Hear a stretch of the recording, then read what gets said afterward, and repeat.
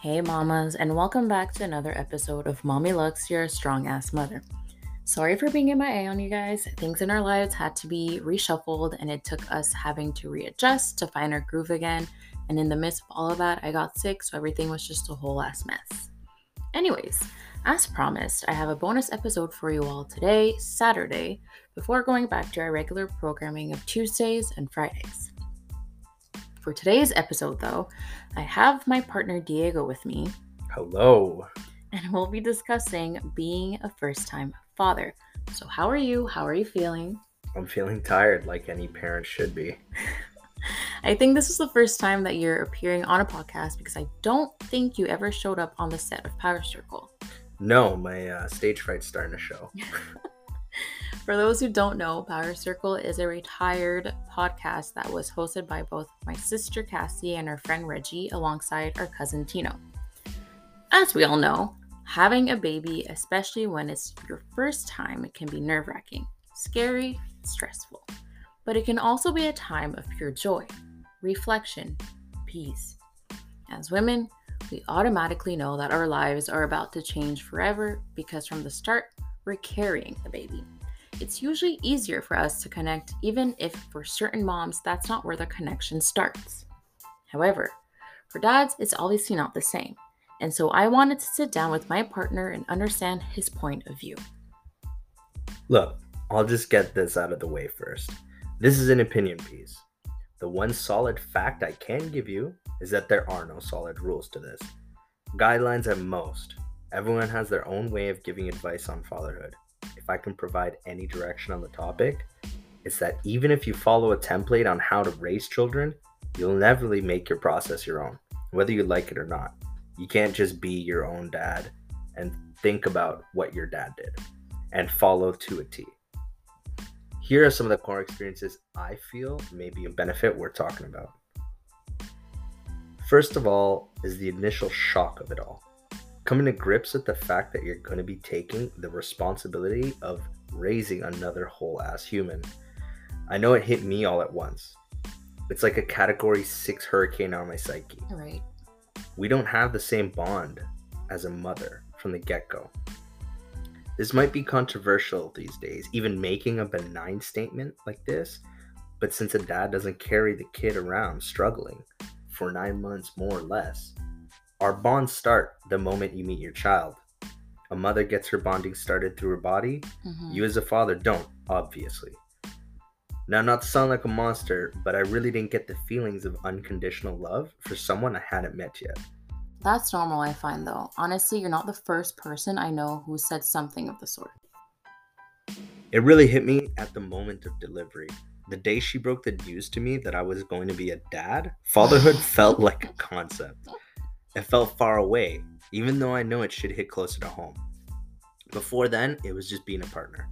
Without a doubt, people feel love for an unborn child. Love was there.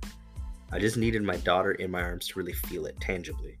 And your reaction was actually priceless, by the way. My sister had heard the whole thing, and I honestly wish I would have captured it on camera. So I'm just going to do that for the second baby. Second point. I feel I can say comfortably that most men can be predisposed to self-endangerment. I think you know this.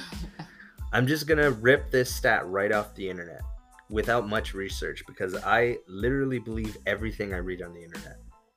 According to the U.S. National Center of Biotechnology Information, boys and men were more likely than girls and women to die of injury. I think that's not a surprise to anyone.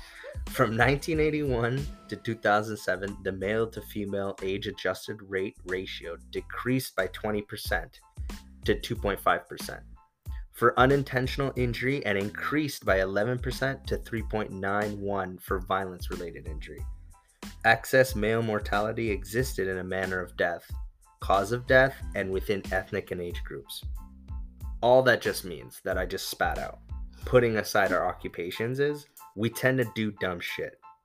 It's fun and we're bored, and believe me, I've been there. And I guess it just comes with the territory of maturing. Nobody wants to die. The walls of your mortality are just getting a little bit closer. But at no time does it ever mean more than when people depend on you. Look, just slow it down. You don't gotta slam the brakes, just let off the gas. happy you said that. Third of all, I think we need to speak this for both the men and the women in your audience. You will have time for a social life again. But I feel like I need to address this for men as opposed to women because our social groups tend to, not always, be outside of a family structure. Yeah. It's kind of old school, but I feel like it's true as an opinion piece. If you're somebody who usually likes to be out with the boys, it's going to be a bit of a shock. If I'm not around my family, I'm around my friends to some degree. And my attention span is non-existent. And if you're like me and you find yourself not being able to sit in one place for long, then you're bound to have problems. Look, the people around you are way more understanding than you know. You'll have time for your life outside of your family, but it's going to take time. It does honestly work itself out. Just remember that, spit some wisdom here. Look, you're going to be struggling with this. Everyone does. It seems like it's a normal part of becoming an adult, but I don't even have to say this to you because you already know it. Just be proactive. Be proactive as a guy. Don't sit there and wait for the mom to need you. Yeah. If you could take any moment out of your day and say, okay, I'm going to help out with the dishes first, or I'm going to do any of the chores you usually do. Because even I have the tendency to just sit around. Sometimes I'll just play video games or whatever I'm doing. And I kind of lose step with my responsibilities. And that's all fine. We all fall off this wagon every once in a while. But just remember to always get back on. Because you gotta keep moving forward from this point. Unfortunately, not all of us make it. And if you're someone who hasn't had a father to any degree, then you already have a perfect example of what not to do. Yeah, for sure. And I think that's a good point to talk about, especially the more social life aspect. For those who haven't listened to my postpartum depression episode, which was the one before this one actually, I touched on postpartum for dads, and the lack of social life was one of them. So it's good to hear that eventually things gradually get back to normal, even if it takes a little bit more time.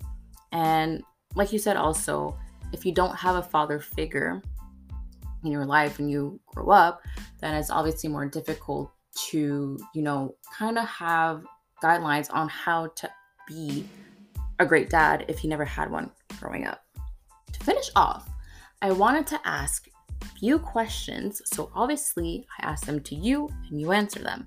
I hope they're not too personal. I don't think they are. I think they're just like general. I try my best anyways. So question number 1.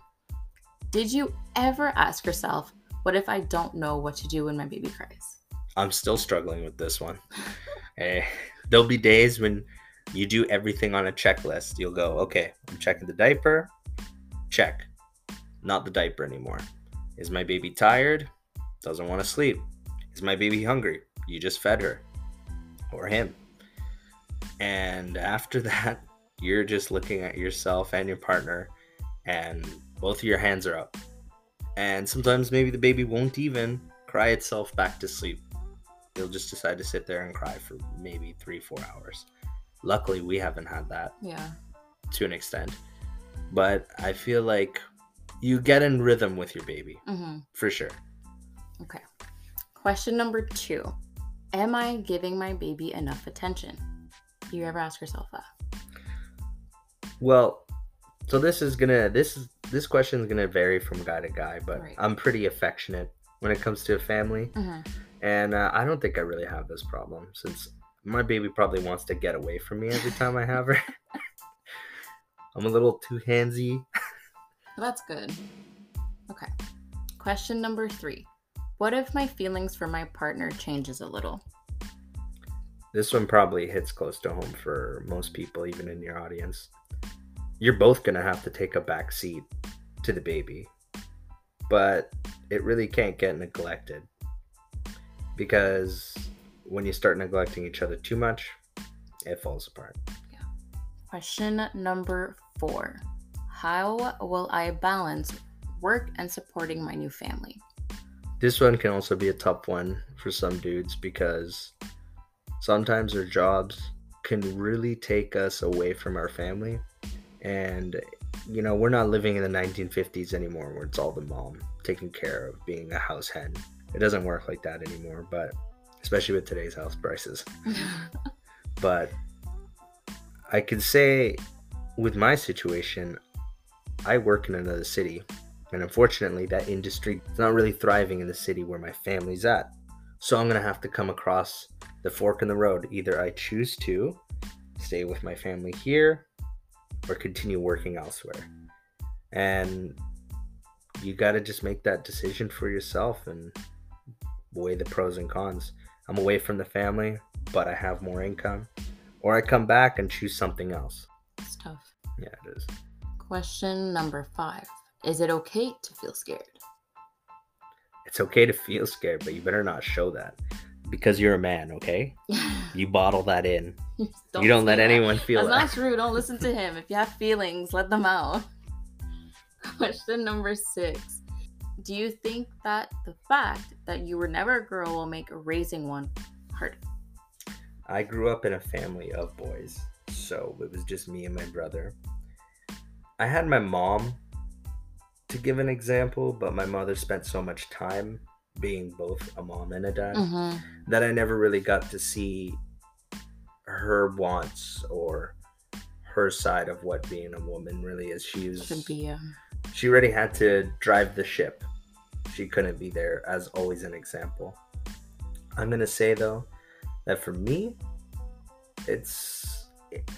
I'm looking forward to it.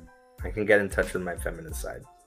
I'll do whatever she wants, and maybe she'll like stuff that are typically boy activities. Maybe she won't, but either way, we're both along for the ride. So yeah, crazy ride. And question number 8. What are some things your baby did that freaked you out or worried you, but turned out to be totally normal for baby stuff? I freaked out about the breathing patterns. The breathing patterns are something crazy. I'd say I'm most alert at night because as I'm sleeping, I kept thinking that SIDS was a condition where the baby just rolls over and suffocates and dies, which, how many times have you ever forgot something while you forgot your laundry or did something stupid and suddenly you're not paying attention to your cooking for 5 seconds or something burns? You don't have that space with a baby. You have to always be on point. That being said, I think the night times are probably the worst because I'll find myself just naturally having to freak out about the baby breathing. I will wake up just to hear her if she's still breathing.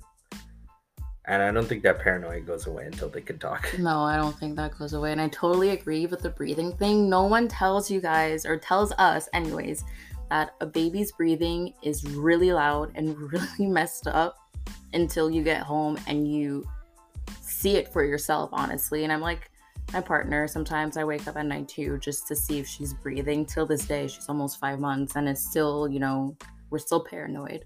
So good to know that we kind of forget about the same things. But with that being said, this is it for today's bonus episode. I hope you guys enjoyed this one. I'm sorry for the wait.